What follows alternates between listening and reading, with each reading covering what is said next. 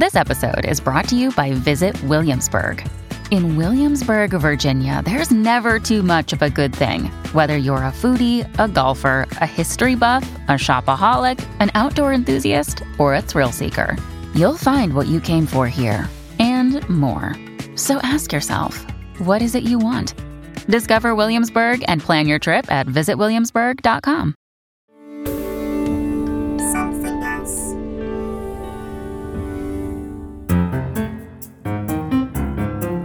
Hello, Purple people around the world. This is Giles Brandreth speaking to you from London, England, with my colleague and friend, in my view, the world's leading lexicographer, Susie Dent. Where are you today, Susie? I wish I could give you a novel answer. I'd love to say that I was up a hill somewhere, but I am still, as I was throughout lockdown, I am still in my lovely little Oxford study. It's a bit small, but I love it. I have just been up a hill myself because I have just returned and am slightly jet-lagged. I've just returned from the beautiful island of Jamaica, which I know very well, and I went there for a special reason. This year, in fact it was March the 26th, marked the 50th anniversary of the death of one of my heroes, the British playwright, actor, entertainer, director, film star, Noel Coward, who was born in 1899, but died 53 years ago. 50 years ago, exactly 50 years ago. And I went with my wife, Michelle, because we're both Coward groupies. We went to his house where he died on Jamaica, a house called Firefly, and it's up a hill, quite difficult to get to because the road is not properly made up. And there he had two houses, in fact. He had a sort of house called Blue Harbour, which was down by the harbour on the coast of Jamaica where he lived, and where his companions lived and where he kept his guests. But he built for himself a little house up the hill called Firefly, which has the most fantastic view. And we celebrated his extraordinary life. Do you know much about Noel Coward? Have you seen any of his plays? I have seen some of his plays, but not for a very long time. Do you know, I was realising the other day, I've not been to the theatre, apart from the shows that I do and that we do together, to actually see something since before the pandemic, which is appalling. So I need to get my cultural act together. As you were talking about Jamaica there, I was just wondering, didn't Ian Fleming have a house there as well and name one of his films after his house? You're absolutely right. He had a house called Goldeneye. And indeed, some of his films were actually made in Jamaica. I think the first one with Sean Connery was made there. There's a lovely picture of Sean Connery with Noel Coward. Noel Coward, Ian Fleming, they were all friends. They lived there in the 1950s, knew each other well, and indeed I visited Goldeneye on my recent visit. It's now owned and managed by Chris Blackwell, who is a famous record producer, the founder of Island Records, the man who, in a way, discovered Bob Marley. Mm-hmm. Well, Bob Marley was already there, but he made him world famous through Island Records. So I've had a fantastic week. What a trip. And you have the tan to prove it. I have to say, did you do James Bond style? Did you do any gambling while you were there? Just a bit of poker at the casino table? I did not have a flutter, but you're quite right, because Casino Royale is the name of one of Ian Fleming's novels. He was into gambling and casinos, as on a lighter note, not such a heavy gambler, was Noel Coward. He enjoyed spending a bit of money and indeed appeared famously in Cabaret at Las Vegas, which is funded on casino money. You're saying this because, of course, this is our link to our theme today. We're going to talk about gambling and the whole world of really indoor gambling, not horse racing, because we've touched on aspects of gambling before, haven't we? We have. Yes. We did an episode called Snakes, Ladders and a Live Show. I think it was back episode 104. And then episode 199, San Fran's Disco, where we touched on this world. Let's dig a little bit deeper into it, because I know, for example, Ian Fleming played different card games in the casino, blackjack. But before we get to that, the very word casino, where does that come from? And gambling, where does that come from? Yes. Well, first of all, I'm going to say massive disclaimer at the beginning of this. First of all, we should say, shouldn't we gamble responsibly? But secondly, I am not a gambler. So if I sound like a complete ingenue when I'm talking about these games, please forgive me, because I've not really played any of them. And I think we have talked before about how my only exposure to that scene was when I was about 12, when my family went to Las Vegas. And I have to say, I hated it, but it's not somewhere somewhere for a 12-year-old, that's for sure. Casino, of course, associated with gambling, as we've been saying, but originally it was a public room and it was used for all kinds of entertainment, particularly dancing and music. And casino is a little casa or a little house in Italian. And ultimately, if you take it back far enough, you will find Latin there, casa meaning a cottage. And that, of course, gave us chalet as well. It's worth saying, actually, that I think I could, not knowing that, have worked it out. Yeah. And if one spends time just looking physically at a word, you see that. Casino, of course. Yeah. Casa, White House, Casablanca, as in Casablanca, the city. Yeah. So casino, and ino often means a diminutive. So it's a little house. It is. You find different diminutives in different languages, but yes, that one definitely from Italian. And gamble, you asked as well. That ultimately, we think, comes from game. And there was a very old word, gameling, meaning the playing of games, gameling, Gameling. So it's quite possible that then morphed into gambling. Quite where the B comes from, we don't know. What about to gambol, as into like a frisky young sheep would gambol? Yes, not linked at all. So that, I think, I'm just going to look this up now, but I think actually it comes from the French, yes, ultimately from Latin, but it came via French from the Italian gambata, meaning to trip up, and gamba was a leg. Ah. So they're frisky and they jump about playfully and lift their legs up, is the idea. Fine. So if you have a gammy leg,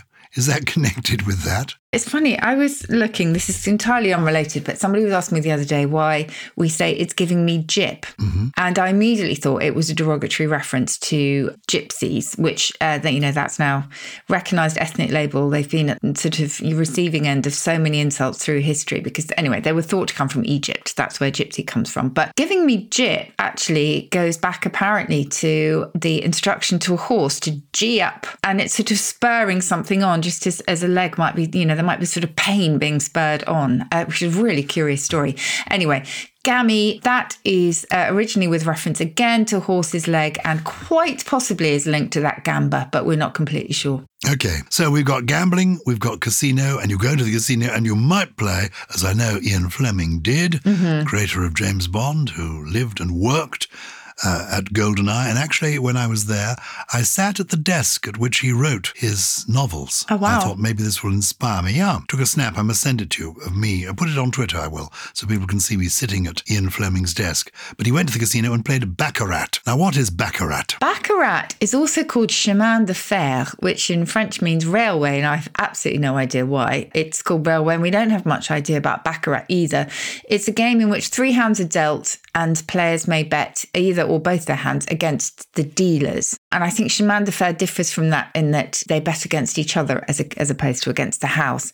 But it's possible that baccarat comes from a toponym, and the French place Baccarat, which was noted for its glass making, but we're not completely sure. There's another theory that it goes back to the Latin Bacchi, which is a reference to Bacchus, the altar of Bacchus, where, of course, lots of indulgences were held. But the honest answer is we don't really know. Bacchus being the Latin for the god of wine. Wine and all sorts of sport in its broadest sense. Oh, really? I mean, he was sort of lust as well as alcohol. Well, we talk about bacchanalian rites, don't we? They were fairly orgiastic, I think. Is baccarat anything like blackjack? Well, blackjack is also, in English we often call it 21 or 21. Ah. And it's a card game where you're dealt cards and the aim is to have a higher count than those of the dealer, but you can only go up to 21, hence its name. Now, Jack, you're going to ask me about here. It's such, I have to give you a potted history of Jack, really, because it's had so many different uses. And we've touched on it before. So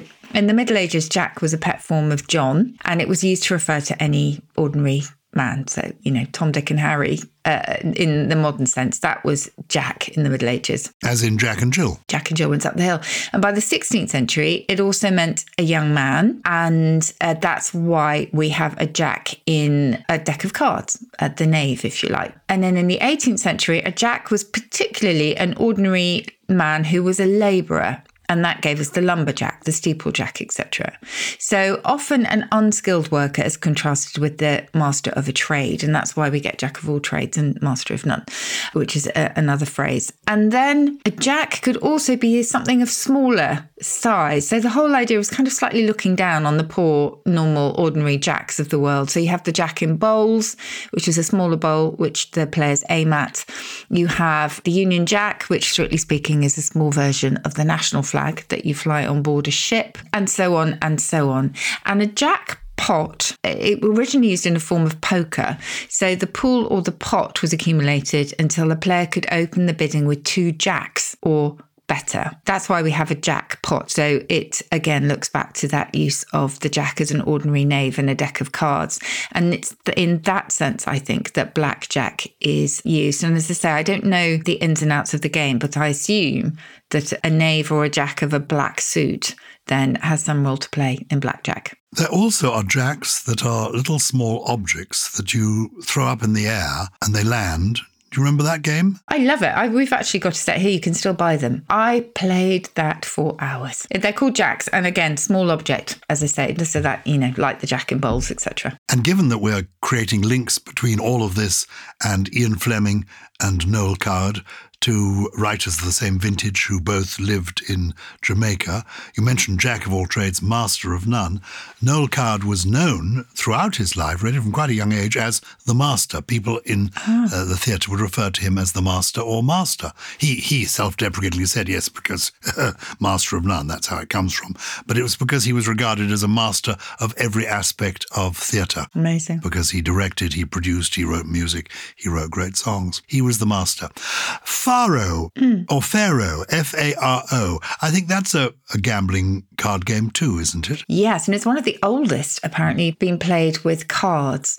And we think, and you're seeing a thread here, that actually some of these are so old that we can't quite pin their names down. And quite often they might have been fanciful creations of whoever actually developed or devised the games. But the name Pharaoh, we think, derives from the picture of a pharaoh on an early set of cards. So this game was really popular in the 18th and 19th centuries, and it involves betting on the rank or number of a card drawn from a box. And you'll still find it in a few casinos, I think. Pharaoh, I would spell it Pharoah. This card game is spelled Pharaoh, F-A-R-O. I mean, are the PH and the F interchangeable, in fact? It's just the development of spelling? I think quite possibly this is where it comes from. I mean, even in centuries past, we loved to play around with, with spellings and things. You have to remember that, do you remember OK started as all correct, O-R-L-K-O-R-R-E-K-T,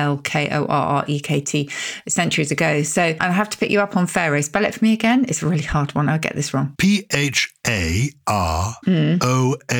Is that wrong? It's A-O-H. Oh, thank you. I get it wrong all the time. Well, I get it wrong all the time too, clearly. And I don't always have you there to correct me. But thank you. Is Faro a place as well? I feel it is. I feel I've been to Faro once. Yeah. It's in Egypt, isn't it? Oh, is it? I think I might have got this completely wrong. Let's look it up. Because I have been to Egypt, but I don't remember going to... I felt it was more like Italy or somewhere. F-A-R-O. Portugal. There you are. It's in Portugal. Oh, okay. Got that completely wrong. I was thinking Pharaoh still, clearly. There will be purple people who say, I can't believe it. They think they know so much. They know absolutely nothing. Pharaoh's well known. Everyone they know zero. Yeah, we can't even spell. Don't know that Pharaoh's in Portugal. What do they know? We're not coming up trumps here. Though that is a turn of phrase from the world, I'm sure, of gambling and cards, isn't it? Coming up trumps. Yes. And you remember that, Trump has lots of different words in the dictionary. Some of them seem very appropriate. It can be to break wind. Trumpery finery is something of very little substance.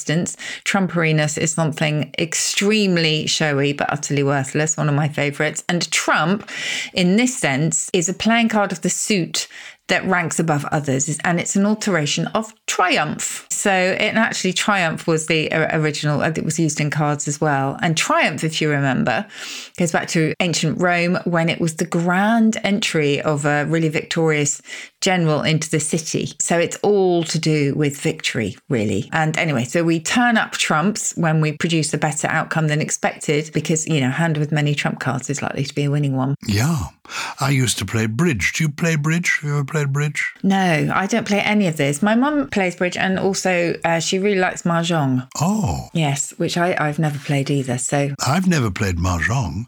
And bridge I can't play any longer because I can't really remember the rules and the various things you have to agree, what you're playing. One no trumps and what they're worth and all of that. Oh, dear. I'd love to be very skilled in it, I have to say. But you have to do these things regularly to be successful at them. You've got to give it commitment. I've been very keen in my time on board games. Yes. As you know, I founded the National Scrabble Championships. Yep. I was once a European Monopoly champion. Above board, is that to do with the world of cards, gambling, or board games? Board games are not necessarily so called because they are played on a physical board, although that's how we apply it today. But actually, a board game was one designed to be played on a table, and another name for a table was a board, which is why we have a cup board. A cup cupboard was originally a table for storing cups. A sideboard was a table on the side. Board and lodging is food served at the table and accommodation. And a board game was then one to be played on the table. Bed and board. The bed is obviously the bed. The board means the food that you'll get on a table. Exactly. When you go to stay somewhere and you get bed and board included. Exactly. And above board means above the table. And actually what it referred to was a player being open and honest and having enough integrity to keep their hands at all times on the table and visible so that they weren't trying to, shuffle cards or sneak a winning card up their sleeve so that it would have an ace literally up their sleeve and get up to all sorts of shenanigans. So if you are above board, you're playing correctly. And as I say, with sort of morals and integrity. Do you remember, you're probably too young, there was years ago a wonderful film with Robert Redford and Paul Newman, I think they were the stars, called The Sting. Yes. Which involved gambling that I didn't really understand at the time, but I do remember finding it very exciting. Oh, and one of the best theme tunes, signature tunes ever. I mean, that's often played on the piano, isn't it? It's gorgeous. Yeah. Gorgeous song. Do-do-do-do-do-do. Isn't that it? I love to hear you sing. Do-do-do-do-do-do-do. I think it's that one. What a loss to the musical theatre you were. We need to revive one of the Noel Coward musicals from the 1930s and have you as the leading lady. You absolutely do not. You got to get a gimmick or two. Gimmick, is that a word from the world of card games? Not so much. Gimmick actually arose in magic, believe it or not. So we're not completely sure where it comes from, but some believe it's a kind of anagram of magic. It hasn't got an A in it, but certainly the original sense was a piece of magician's kit. It was some sort of device for dishonestly either steering a gambling game or one used in a conjuring trick. And that idea of something tricky or ingenious, a gadget, if you like, then was, transferred into our modern sense. Before we turn to poker, I'm showing you my poker face. I hope you think you can see it over the screen. This is my poker face. Are there any more phrases that come from the world of card games? Oh my goodness, there are so many. But as you say, a lot of them come from poker. But what about doubling down? We often talk about, we're going to double down in our efforts, etc. And to double down was to double the bet once a player has seen the initial cards, and one and any one additional card can be drawn. And so to double down is either to keep going in a dangerous situation or just to sort of, stick with the plan, even if it looks like it's going slightly wrong. Good. Any more? Well, no, let's go on to poker, actually. Or should we have a break first? Let's have a break and then we'll talk poker. Do you ever wonder how celebrities order food? Like, is Sarah Paulson a Diet Coke or a regular Coke girlie? Some peasant Coke? No. Or how does Sofia Vergara order a pizza? No tomatoes. I cannot eat tomatoes. Yes. Are you cool with mushrooms? Not really. Okay. If these are the details you need, and I know you do, I have the podcast for you. I'm Jesse Tyler Ferguson, and on my podcast, Dinners on Me, I take some notable friends of mine out to dinners in Los Angeles and New York City. Listen wherever you get your podcasts. That thing was delicious. This is Giles Brandreth with Susie Dent. Together, well, we're having a royal flush. We're getting our ducks in a line. There's no dead man's hand on us. We're playing poker. Well, we're talking about gambling games and having a bit of fun with those and the etymology of the world of gambling. Poker, not a game I play, though I'm a great friend of Anthony Holden, who is a British journalist and writer who's just published in paperback his marvellous autobiography. If there are people looking for a book to read, I recommend his autobiography, which is called based on a true story, which is a wonderful title for a journalist's autobiography. He's well known for having written biographies himself of extraordinary people, from the present king through to William Shakespeare, Laurence Olivier. But he has been in his time a really good poker player. And he wrote a very successful book about poker. Do you remember where poker comes from? No, tell me. Does it come from the thing that is a poker that you stoke your fire with? No, that is something that you poke or prod a fire with, as you say. No, we think it goes back to the German word Pochspiel, meaning a bragging game. So it's all about bragging and sort of, bragging rights, I suppose. And the Po in po-faced may have been modelled on the expression poker-faced. And here I should say that the Po might look back to a use of that word to mean chamber pot or the kind of contemptuous pa kind of thing. But anyway, yes, the need to keep a deadpan face when playing the game, gives you bragging rights. So it's pochen to brag. Would you be any good at a poker face? Yes, I'm not bad. I was always very sad that when I did, people overseas probably won't know this game unless it's syndicated abroad, but there is a comedy program called Would I Lie to You, in which contestants have to tell these ridiculous stories. And you hear 2 or 3 stories and you have to guess which is the true one and which is the false one. And they didn't trust me with any lies, clearly, because I just only told facts that actually had happened in my life, whereas I was desperate to fib because I think I would be okay at it. I think I could do the poker face, but when it comes to anything else to do with poker, I think I'd probably be rubbish. Oh, no, it sounds good. Royal flush. I'd love to know what a royal flush is, though maybe it's what happens when you go to the lavatory in Buckingham Palace. It's followed by a royal flush. No, in poker, it's a straight flush. So you've got the ace, the king, the queen, the jack, and the 10 all in the same suit. And that's the highest possible value if a wild card hasn't been played. So this is not the flush as in flushing the loo or flushed cheeks. That's the sense of moving rapidly or springing up. Well, the sense level with, if you say, oh, yes, that's flush, a picture is flush or something is level, that's probably the same idea of a river running full and level with its banks. But the hand of cards all of the same suit, probably, it's still quite watery, probably goes back to the Latin fluxus, meaning a flow, because you have a flow or a sequence of cards.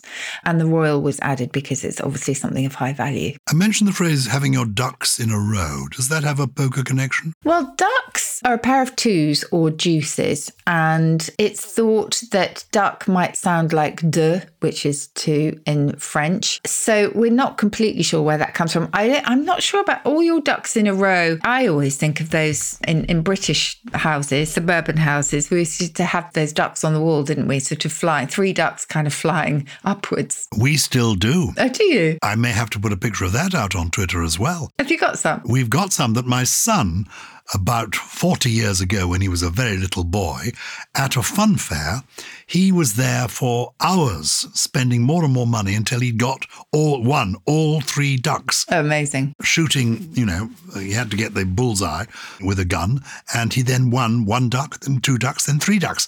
And we bought them in the bathroom, flying up the bathroom wall. They look magnificent. I keep them with great pride. Oh, how fantastic. Yes, do send me a photo. I'm not sure if that's where all the ducks having all your ducks in a row comes from, but our producer has made a note here against ducks, which I have to say, it doesn't mean anything to me, but it will to poker players or anyone who is in this groove. Pocket ducks are the lowest pocket pair in Texas Hold'em, but perform surprisingly well against Big Slick and other non-pair hands. How's that for a bit of lingo? Well, clearly they speak their own language in the world of poker, don't they? The only way I can work out ducks being like the French deux is if you mispronounce deux, because deux, I think in French is spelled D-E-U-X. If you see it written down, you say dukes, gives you ducks. U-X, yes, exactly. So you'd go dukes. Certainly in poker we talk about pocket ducks. Other people say that the number 2 also kind of looks like a duck. So I think you have to stretch your imagination a little to get there. Any more that we should rattle through while we're in the world of gambling? Well, I think we talked possibly before, as we said, about, various things in poker, but passing the buck, just a reminder there, that looks back to a buckhorn knife that was passed around a poker table and basically indicated who was going to deal the cards. You have the buck stops here, similarly, going back to the buck stopping with the player who's about to, to deal. The blue chip it has a high value in gambling games. So Blue Chip Company now is one considered to be a reliable investment of the highest quality. My favourite hand in poker is the dead man's hand. And that is said to come from a legend that Wild Bill Hickok was holding these cards, the aces and the eights, at the time he was killed in 1876. Oh, that's nice. Probably an urban myth, but rather an exciting one. It is, isn't it? By the way, if you can hear lots of footsteps and lots of juddering going up and down by my door, I should just say my lawn currently is a sea of mud. So I'm having it looked at. It just, did not do very well with the British frost and then the rain. So some very lovely people have come to try and resow it for me. So I apologise for the noise. There may be noises at my end too, because the Boilermen, who have been coming and going for some weeks, are coming again today. Oh, good grief. You need a new boiler. Why don't you just have a new one? We've got a new one. I can't tell you how much. I won't tell you how much it costs because you will be appalled. But we haven't paid for it yet because they haven't quite finished, and they're coming yet again to tinker and change. I can only apologise. Well, you can only sympathise, never mind apologise. You don't need to apologise. You are not the... No, that's true. Well, I can apologise for the noise my end, and hopefully the teeny tiny strip of lawn that I have will be looking glorious by the end of it. But we should probably, go to our correspondence because we have quite a bit waiting for us. If we go to our correspondence, I want us on another day, please, to return to this subject, because I want to say, faites vos jeux, rien ne va plus, and take you to the roulette wheel. Ah, okay, let's do that. But maybe we'll do that another time. Some of these subjects are so rich we can't pack them all in. It's very true. And just before we go to the correspondence, Giles, just a reminder that Something Rhymes with Purple is on stage. We have taken Purple live to the Ambassadors Theatre. We'll be there on Sunday, the 16th of April. Tickets have gone on sale. And our theme, well, it's absolutely one of my favourite subjects. It's untranslatables. It's those words from other languages that have no English equivalent, and they're just either joyful or entirely necessary. And we would love to meet as many Purple people as possible. So please do come along. For tickets and info, you can go to somethingrhymeswithpurple.com, or as always, follow us on social media. That's at Something Rhymes on Twitter and Facebook, or at Something Rhymes With on Instagram. So this is a show where you and I appear at the beautiful Ambassadors Theatre on stage. This is a theatre, the heart of Covent Garden, not far from Soho. It was particularly associated for many years with the Mousetrap. It's where Agatha Christie's play The Mousetrap, the longest-running play in world history, first opened back in the early 1950s. It's now still running at the theatre next door, the St. Martin's. But the Ambassadors Theatre is a beautiful theatre, as I shall be telling people, no doubt when we're there. I once produced a play there many years ago. So it's a theatre I know and love, and we're there on Sunday the 16th of April. So do get in touch. SomethingRhymesWithPurple.com is where you will be able to get your tickets. So that's exciting. And we meet people during the interval. We actually leave the stage, come down, mingle. So who's been in touch? Well, we have some wonderful emails coming in. And just as well as buying tickets, please do get in touch with purple@somethingelse.com. So the first question comes from Chris Spensley, who is asking about a very specific idiom. Hello, Susie and Giles. Chris here from Brisbane, Australia. I was wondering, another podcast I listened to was talking about the phrase, a hill to die on, and how perfectly suited it was to the myth of Romulus and Remus. And I was wondering, is this a grand coincidence, or is there something about that story that has fed into the idiom existing in the first place? Love the podcast. Have a great day. Well, Chris, isn't that interesting? We have a lot of listeners in Australia, and clearly Chris listens to more than one podcast, which is slightly shocking to hear, but we can cope with it. A Hill to Die On. That sounds like the title of a great novel, if not one written by Ian Fleming. It's got a ring. Yeah. Now, I don't know the story. I mean, I've heard of Romulus and Remus, but I don't know what the story is and why it's connected with a hill. Do you? I don't know that either. And I wish Chris had actually told us this, because it would have been really interesting. But maybe he can write in and let us know. So A Hill to Die On is an issue that someone resolutely believes in and will defend whatever the cost. And it's often used to question whether the cost is disproportionate, in fact, to the cause. Now, the OED's first reference, believe it or not, was 1980. So very unlikely then that, that you'll find it going back to Romulus and Remus, except there may possibly have been sort of similar formulations in the Bible that kind of didn't stand the test of time and faded away. And the idiom became much more popular at the tail end of World War II, but not in that exact phrase, which is why the OED only dates it to 1980. So there were sort of very similar things as a military term to explain the hill that soldiers were willing to defend and die upon. And actually other people, when looking for a very specific reference, point to Hamburger Hill. So that was during a really particularly gruesome battle during the Vietnam War in 1969.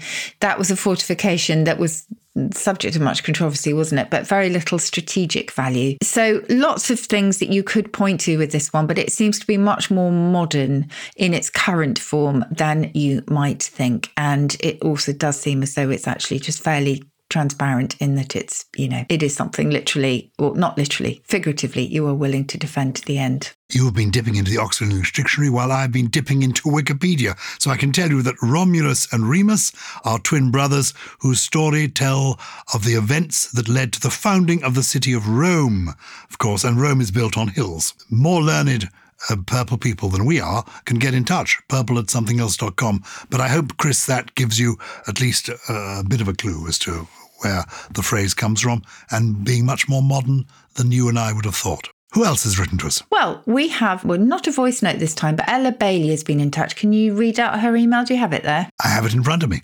Hello, Giles and Susie. Thank you for all that you do. It's a nice thing to say. Thank you, Ella. One query that has been lingering in my mind is the use of the word pretty as a qualifying adverb, similar to the word quite. This is so common in casual speech today.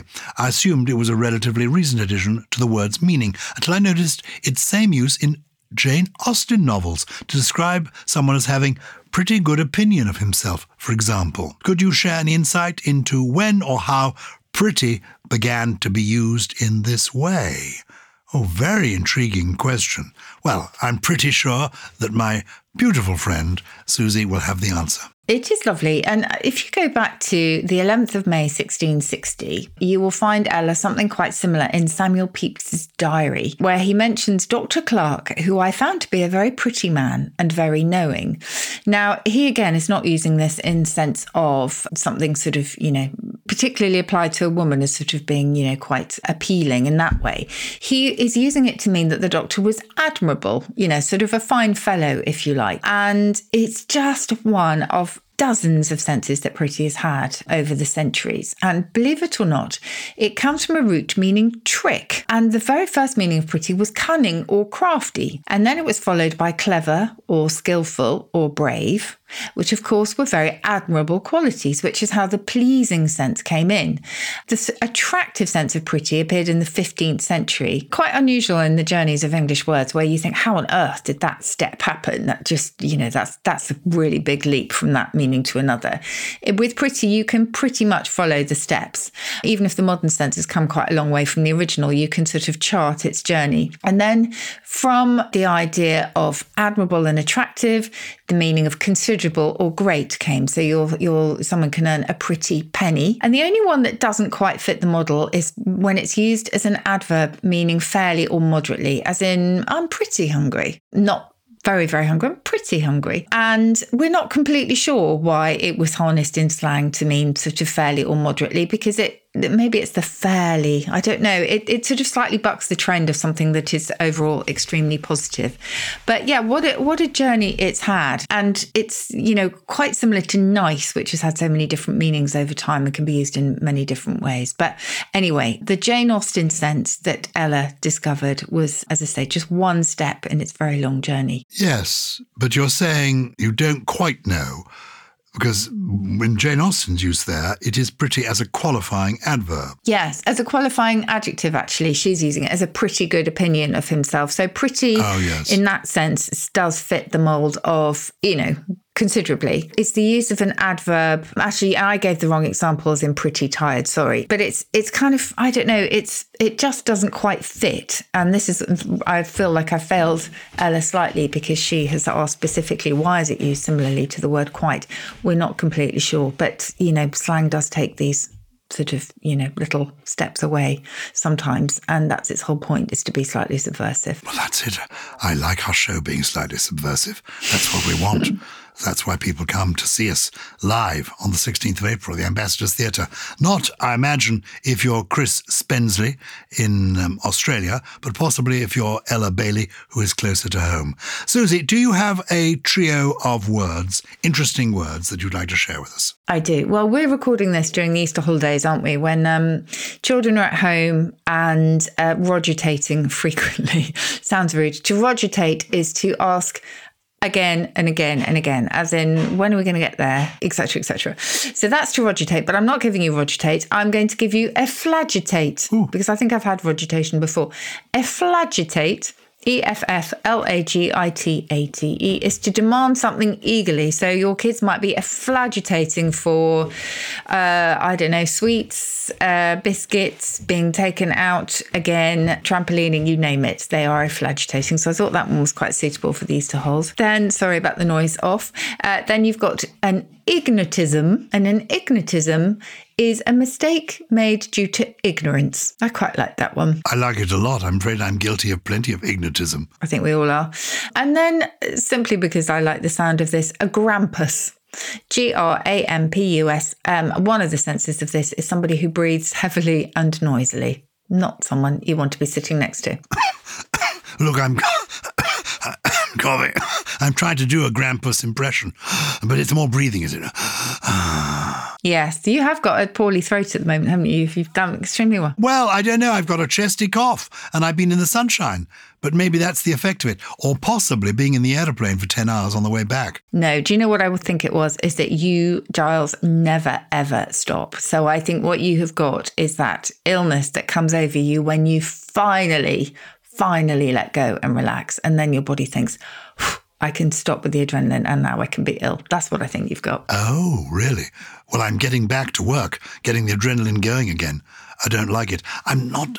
Noel Coward, who you're talking about, he said work is more fun than fun. And on the whole, I rather agree with him. That's how, yes. Do you have a poem for us today? I've got one, and in fact it is by Noel Coward, because I've just been in Jamaica. We've been talking about Ian Fleming and Noel Coward. Noel Coward wrote countless songs, witty ones, wistful ones, but he wrote a lot of poetry as well, published one volume of poems, and this is a poem that is not for vegetarians, but I like it, and it's called Any Part of Piggy. Any part of Piggy is quite all right with me. Ham from Westphalia, ham from Parma, ham as lean as the Dalai Lama, ham from Virginia, ham from York, trotters, sausages, hot roast pork, crackling crisp for my teeth to grind on, bacon with or without the rind on. Though humanitarian, I'm not a vegetarian. I'm neither crank nor prude nor prig, and though it may sound infra-dig, any part of darling pig is perfectly fine with me. You're right. Not one for you and me, but we could admire its artistry. Very Coward-esque, I would say. Well, thank you to everyone who has joined us on this journey to Jamaica and to casinos and back to Blighty. We really appreciate your company, as always. And Something Rhymes with Purple, again, as always, is a Something Else and Sony Music Entertainment production. It was produced by Harriet Wells and Naya Dio, with additional production from Chris Skinner, Ollie Wilson, Jen Mystery, Jay Beale, and, well, he's back. Yes, he is. What can we say? We haven't heard him during the show because he's actually a bit of a grampus. His heavy breathing, well, never mind. It's Gully.